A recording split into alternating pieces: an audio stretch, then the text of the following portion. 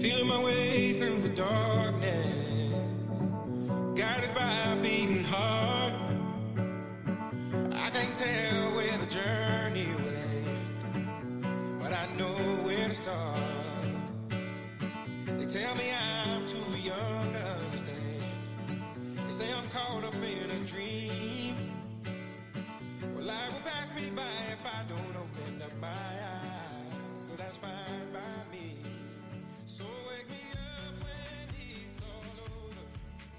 When I'm wise. Welcome, everyone, to Moving Mountains. This is Sasha at SashaTalks.com. Today, joining me in conversation is the author of a nonfiction autobiography that touches upon the golden nugget of life, family, honor, values, and history that is nurtured through the use of culture, faith, and individual life choices. In the book, My Life as a Lemon, The Memoirs of Me, author F.M. Ellis, addressed us Faye in today's conversation, will introduce us to her world while growing up in St. Louis, prior to her life unfolding to where she is today. Welcome, Faye, to Moving Mountains. Thank you for having me. How are you doing, Sasha? I am doing well. I got to enjoy the tidbits that were shared in your book, My Life as a Lemon, The Memoirs of Me, which is self-published. I noticed that there's a lot of sharing that you do about sensitive topics, but before we delve into it, you started writing the book back in 2011 and finally got to fulfill that goal of publishing this spring. What was the journey like, and at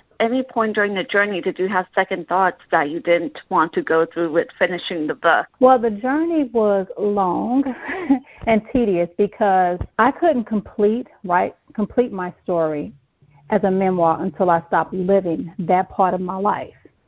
So it could just be a story, not nothing I was currently going through. So the pauses was because I was still going basically through hell. And they say when you're going through hell, keep walking. So I was in the process of walking. So my inability to share what I was currently going through, as you know, I don't think I could have conveyed it and touched and moved and inspired people while I was still in the fire. You know what I'm saying? So I had to kind of graduate and have a testimony as opposed to, conversing trauma. And that story was always in me from a very young age. It wasn't until maybe around 2008, 2009, when different crazy things would happen to me in my life, and I would share with my immediate circle, some things. I'd be like, just wait till the book come out. I just kept saying this. And then all of a sudden one day I was like, okay, I got to write this book. Because where did this verbiage come from? Wait till the book come out, And so I started writing it, and as the reader reads along, because it's in chronological order, they'll see why there was some breaks, because I was experiencing some life trauma at that time.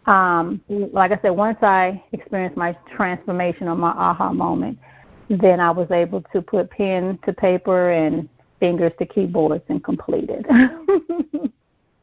That makes sense. When you started writing the book, was anyone in your social or family circle privy that you would be divulging parts of your life that touches upon your relationships with them? No, I don't think my family even knew until about 2018, because I really just started staying up overnight writing until I just fell off to sleep.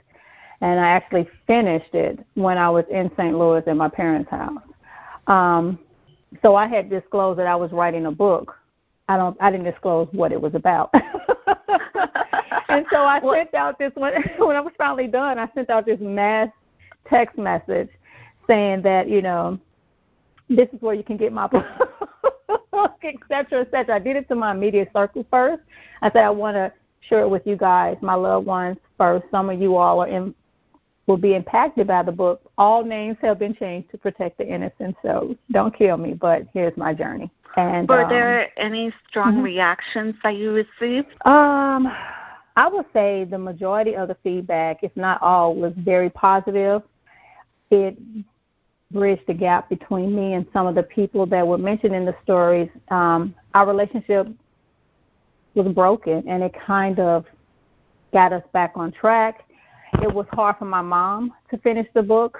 I was just really waiting on her critique and her opinion, but she didn't finish it for months. She just as a parent, reading all of this for the first time, I had to just pace myself. It was a lot. And if you were in my shoes, you will understand. I said, I get it. But I was just really excited, because it's a project. That's how I was seeing it. I wanted to get my friends and loved ones' opinion and feedback. And it was honest. It was a lot. It was very emotional. But I didn't lose any relationships that I know of yet. But there were relationships that were rebuilt because of, just my transparency. I believe these type of experiences can only strengthen relationships and unfold the reality of which relationships were authentic to begin with. You touch upon the whole concept of secrets, whether it's secrets coming from within the family or in your own life, without giving anything away to the audiences, so they take a look into My Life as a Lemon, The Memoirs of Me by F.M. Ellis. In your opinion, when you took a detour sideways with the drinking and waking up, catering to your adventurous and risky lifestyle, was it a response to the secrets that you were holding on to, or was those behaviors a response of coping in regards to the secrets that were disclosed before you, that were tied back to your family? I would have to say the latter. As I completed the book and started doing interviews and podcasts, I realized there's a similarity amongst people who experience what I experienced in the book and how we deal with certain life trauma. And it is all a coping mechanism. It's unfortunate that I spent so much of my life coping as opposed to addressing and healing from a particular trauma. And all those decisions I now know stem from just not knowing how to manage my emotions, my depression, my shame, my self-hate at times, my anger. It was just a culmination of, it was taboo to talk about stuff like this in my growing up. You see it in different documentaries and shows and movies now, but that's just something you really didn't have a conversation about, especially when I was presented with this trauma. I was 7 years old.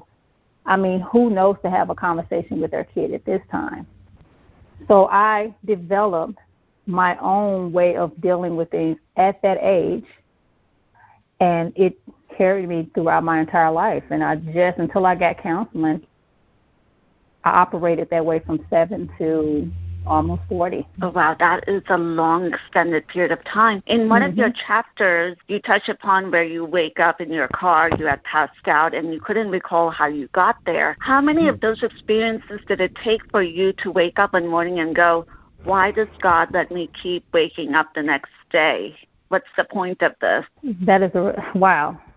That's a deep question. You do, in the midst of your personal chaos, because you're too embarrassed to share with anybody who wasn't there to see it or witness it. I would say secretly to myself, I have a bigger calling, because as we watch the news, and some of us have been impacted personally by people who made one bad decision. As you see in the book, I made a gazillion of them, and they are no longer with us from just one bad choice. And so it just came down to, I had a bigger purpose, and that purpose wouldn't be exposed to me until I was ready. But in the meantime, it was just it was a pathology. I just kept doing the same thing over and over. Not that I was expecting anything different. This is just how I operated. And like I said, it wasn't really until counseling and going to a life course called Landmark Education where I first got to see myself in the mirror, who I was being in the world, how I was showing up. And I thought I was being accountable prior to going to Landmark, but it really put the mirror on me and let me know this is how I'm being and this is how I'm getting this result. Now that I know, I can continue with the behavior or I could do something different, but I will never be blind to the fact of how I'm acting. You also cover a heavier topic of contemplating suicide. What led you to that one point in the fork in the road for you to go, okay, maybe it may be time for me to end the story the only way? But because you were also raised in a home influenced by the teachings of Jesus, what talked you out of it? Well, I disclosed this in the book. I got to that point from a failed relationship, and it was a roller coaster ride relationship. My trauma started with a relationship And here I was contemplating ending it all because clearly I could not win in relationships, and I will always be broken and disappointed and frustrated with my encounters. And you add that with alcohol, which is also a depressant, you're not really in control of your decisions. And at one point in life, that contemplating suicide is what gave me peace, because I was just like, I'm so tired of trying to figure things out. But then at that same moment, I would just picture my mom, my dad, my kids' face. And I was like, I would not want to put the trauma that I'm feeling and depression that I'm feeling on my loved ones. And I know if I follow through, this is what I would be doing. And that, even though I would mentally get to the edge, my loved ones, just thinking about them, would never allow me to cross that line.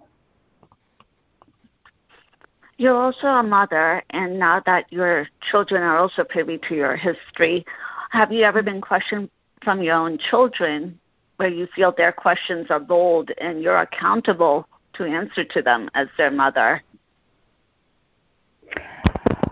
Both of my daughters did read my book very early on when it came out. And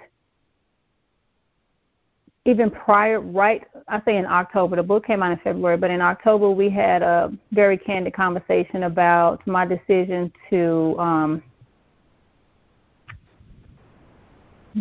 give my youngest daughter up for adoption, and then the process of changing my mind in a week or so. Here I was, this kid in love with the person who really broke me the most, I felt, because I allowed this person to keep coming back, and, it became just a horrible pattern. And I just wanted nothing to do with him. That included the child. And to see my girls, I didn't tell them. Someone else told them, before I had a chance to sit down and have this conversation with them. And I wanted to wait till they were older so I can explain the entire scenario, not just that part. But someone beat me to it. And it was hard for them to even confront me with it. And the volatility that was in the relationship and everything that I had going on in my life at that time. So that was the hardest thing to confront, even before the book came out. So when it came out, we had already discussed it, and there was no one bringing it to them. So it was trying. It was touching. It was emotional, but I think it bonded us a little closer, because the kids would start saying, okay, now I can see why X, Y, Z. Now I get this. Now I get that. And it just made me feel like, even though I had done so much not so good things, that this, writing the book, releasing my story, and being just as transparent as possible with those who confronted me with questions was the right thing to do. You touch upon transparency, and when we go through our own self-evolution, we have to embrace our own truth. Was it a lifelong process? Are you still in process of embracing your truth, or now have you embraced it already and now you're living your higher calling? I would definitely say the latter. I've definitely embraced it. I get DMs and phone calls and requests. Now, people were saying that, I really love the fact that you were honest. It's no way in the world I could be that transparent or that authentic in telling people who have no business nor my business. But my comeback is, I'll say thank you. But, my mom, as you read in the book, she is very spiritual, and she believes everything is God sent, and that it was my purpose in life to live all of this. So I was strong enough to go through it and tell my story. So I hope being transparent could be a beacon for others to do the same, because I'm telling you, it released me. And I'm in transformation, but transformation for my higher calling, for my purpose. not to try to figure out the problems that I have been trying to figure out for years. That has been solved. So the transformation now is living the purpose. Absolutely. I'm glad to hear that. What was the biggest lie that you told yourself to get you as far as you could before these transformations started taking place? Ooh, I never thought about that. But we're always telling ourselves a story, right? I guess my biggest lie would have to be that how I was living was acceptable.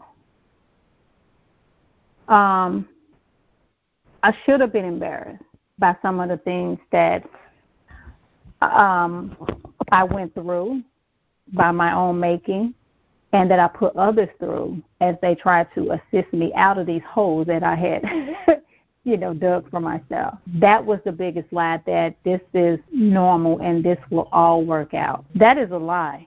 If you don't have a plan, if you don't have a purpose, you're going to keep going in circles. And until I, started becoming accountable and facing my demons and checking things off the list, getting in a different headspace, none of that was ever going to change. So that was the biggest lie. This is normal, and we all go through something, and it'll get better. No, it won't.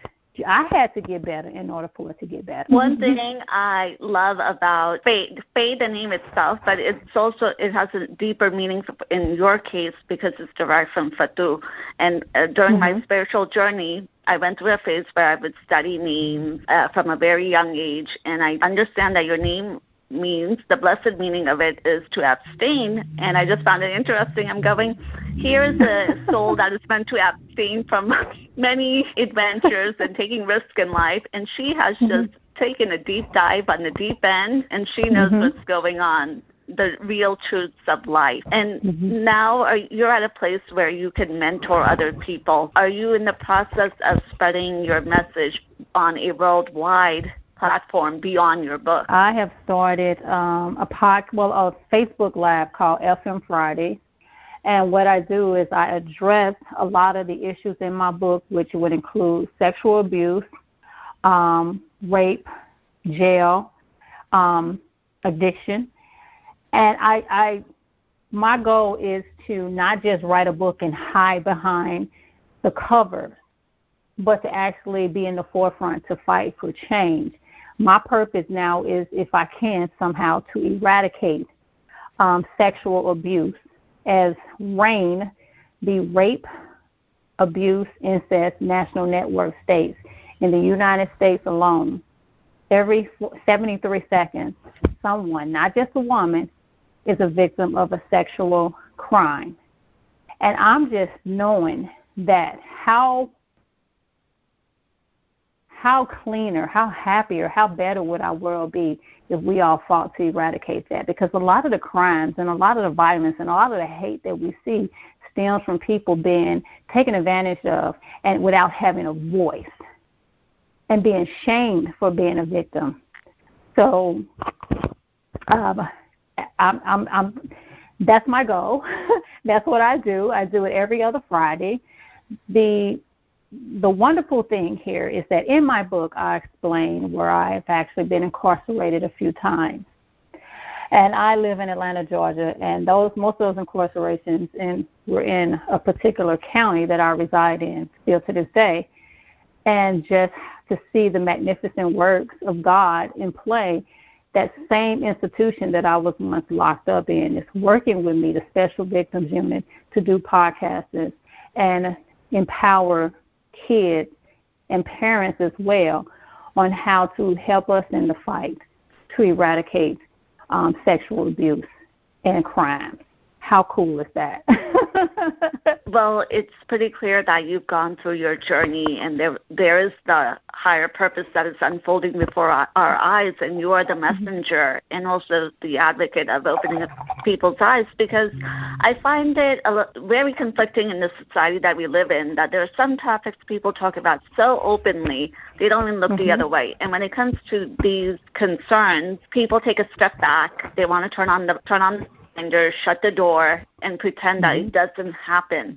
No matter how honorable a family would be, it transcends culture, beliefs, lifestyles, the socioeconomic status. This is more of a behavioral issue that needs to be addressed. And I don't know at what point in time people on the back end came together thinking it's okay, it could happen, we just don't have to talk about it. And if we don't talk about it, how will there be a solution? Absolutely. I totally agree. And it is that message. Writing the book, I had different people were saying there's so many different issues that you face in the book. How do you know which one you want to focus on? It was a no-brainer, because this was the first incident, and from that incident, a lot of other things stemmed. And like I said, in my research and in my conversations, I'm not alone with that. And you are absolutely correct. We do. Now it's okay. It used to be taboo to talk about mental illness. Now we do talk about that. More resources are being available. But when this, and people who suffer from mental illness are now considered victims. They really are. So people look at them with some empathy and some understanding.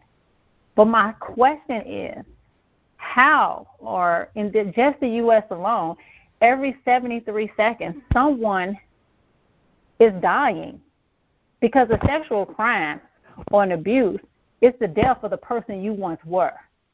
And yet this is not considered a pandemic or a terrorist attack.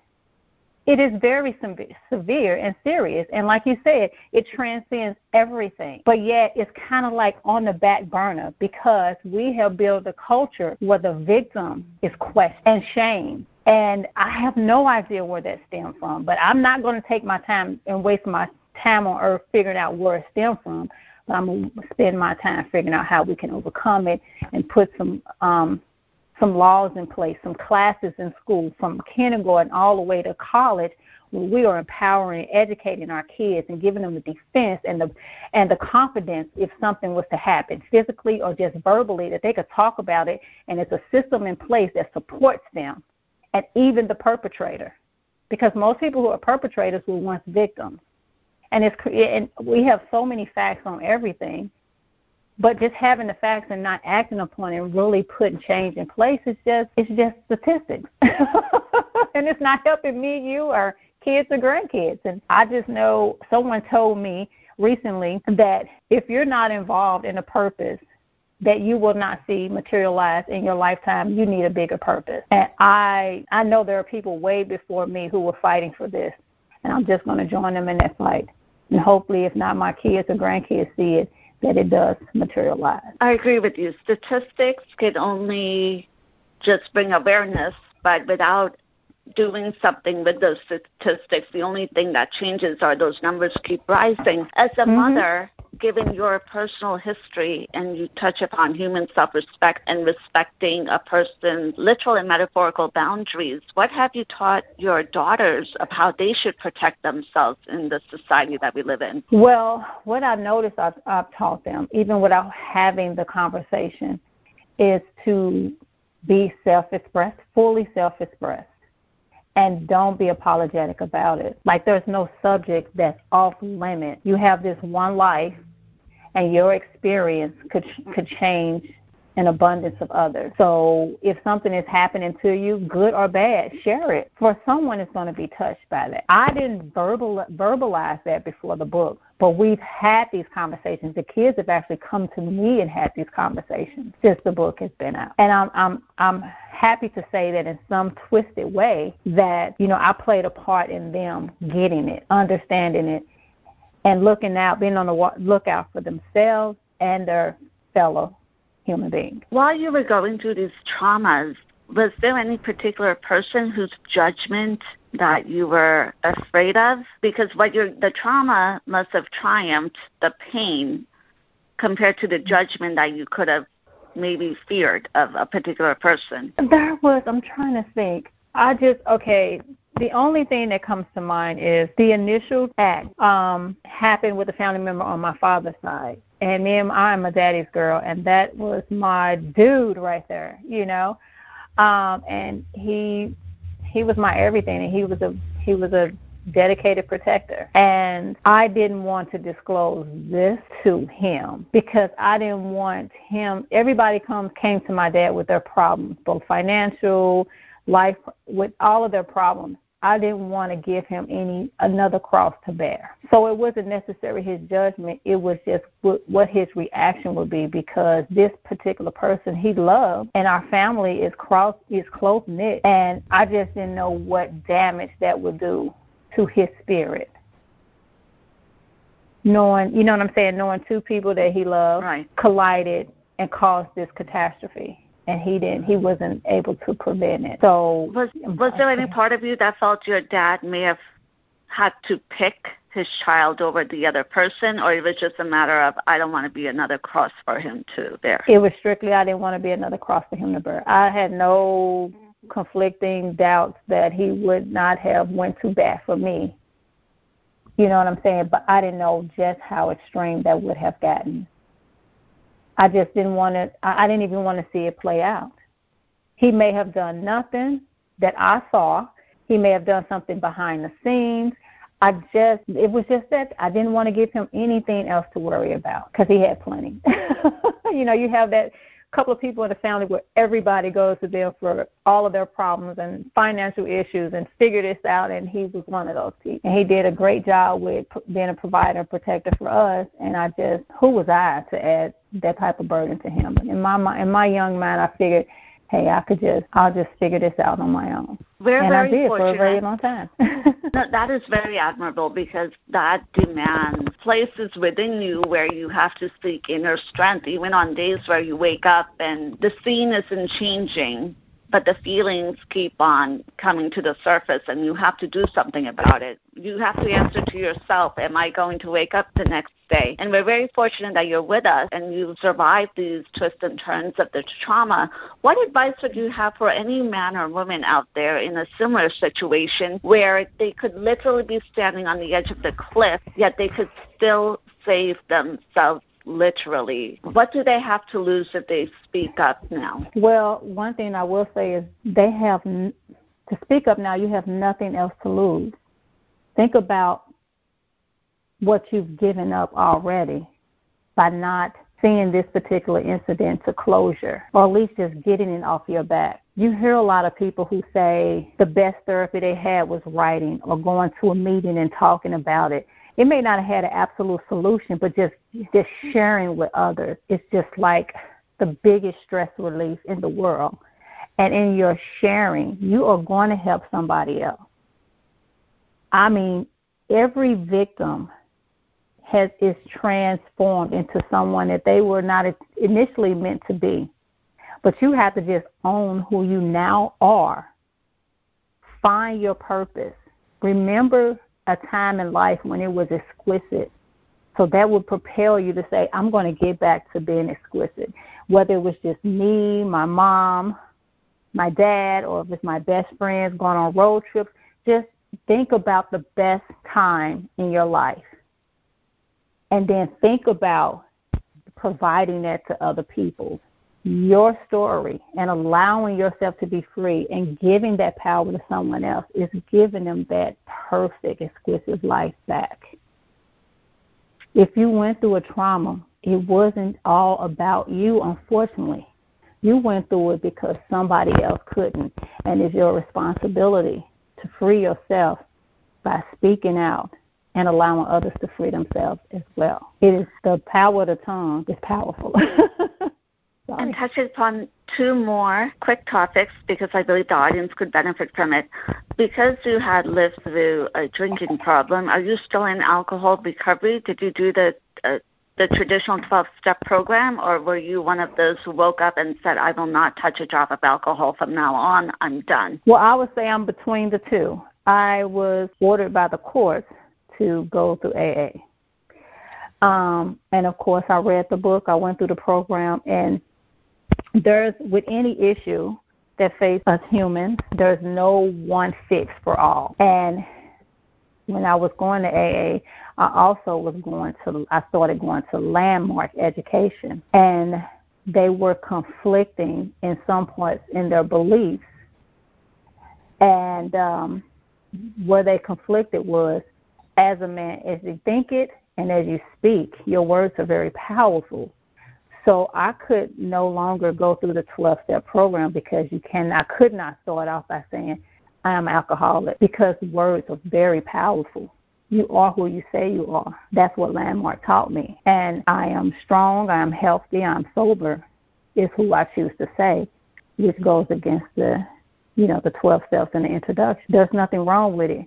But what was stronger and what I identified with more was Landmark's teaching of there's power in the tongue, and be very careful about what you say. So thank you for sharing those insights. I asked because I know in the 12 steps, I believe there's one step that entails forgiveness. Mm-hmm. And I was going to ask, how long have you reached that point of forgiving yourself for this journey that inconvenienced you but led you to your higher calling? Mm-hmm. That is a phenomenal question. The crazy thing is, not the crazy thing, the awesome thing is both 12 steps and Landmark have that in common. You have to forgive yourself, and you have to forgive those who you felt that you have wronged or that have wronged you. Like in Landmark, you physically have to write a letter or pick up a phone and make those calls on our break. In the process of forgiving others, even when they didn't know you had a problem with them, you are releasing it, and you're in the process of you forgive yourself. I did forgive myself. I guess the short answer is yes, I did. And I only was able to forgive myself because I am no longer that person. I don't even have those particular decision-making traits. I'm sure they're lying dormant, but I have no use for them anymore. And finally, Ms. Faye, because in your book, My Life as a Lemon, The Memoirs of Me, the root story surrounds secrets. And I don't think anyone else in the world will have a leg up over secrets when it comes to you. What can you share with audiences that may be harboring secrets, but they're afraid to face them head on, and it's consuming their life? They may not be coping with it in similar ways as you have, but they have to find a release in order to live their best life. Well, a little bit is what I just stated. There's no one cure-all for the human race problem that the human race face, and we all have secrets. And some secrets are worth keeping because maybe you're protecting someone else. They're just secrets that you know about someone else, So everything is not to be disclosed. Right. I would suggest if you have some type of spiritual connection that you pray about what should be divulged, what should be accepted, and what should be just, forgiven, or just, don't deal with it. But those that keep bubbling, when you say the word secret, you know which ones you need to work on, because anyone listening, when you brought up secrets, and I say the word secrets, whatever populates in your mind, that's the thing you need to work on and confront. No one can tell you which one of your secrets needs to be addressed, but whatever bubbled up for you. Seek some counseling, listen to motivational tapes, sermons, whatever it is that allow you to no longer be trapped by it. You may have to divulge it just through writing a letter that you never mail. But whatever you need to do to release yourself, drop that barbell of a weight and soar.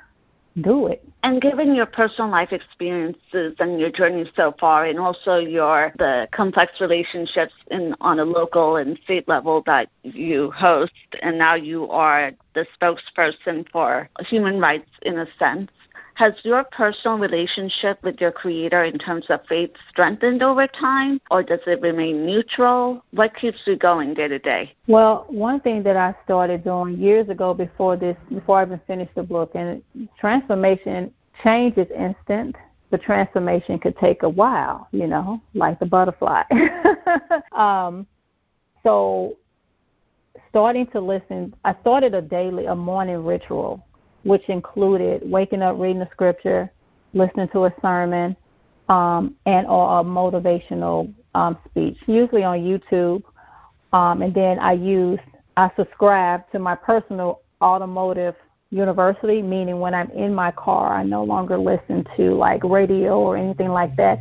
I'll listen to an audio book or another sermon or motivational speech. I just did what I could do to change my thought process. It didn't cost any money. It was just the time. I just used my time differently and set myself up to have different thoughts. And that stuff eventually seeped in from my ears down into my soul, into my mind, and I started talking and living and breathing these things that I was hearing and surrounding myself by, just like in the past. I was drinking, fornicating, doing all of that because that's what I allowed to seep into my soul. So changing my schedule and my habits just allowed me to be on this phone call with you right now.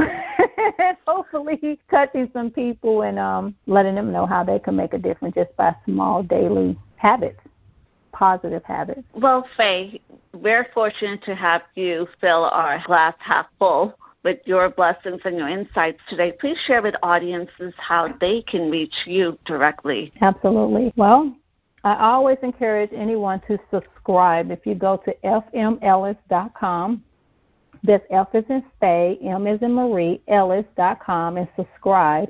I have a bi-weekly newsletter, and there's a lot of resources for, sexual abuse, addictions, even financial information, links to audio books and motivational speeches, and just, business tips. So if you're subscribed, you can keep up with me as we started to gradually exit the pandemic, different appearances, speaking engagements, and how you can actually help and participate in the change that it is I would like to see in the world by eradicating sexual crimes and abuse. I would love for everybody to be a participant. Also, if you subscribe, you'll know when FM Fridays on Facebook Live is going to air, so you can tune in.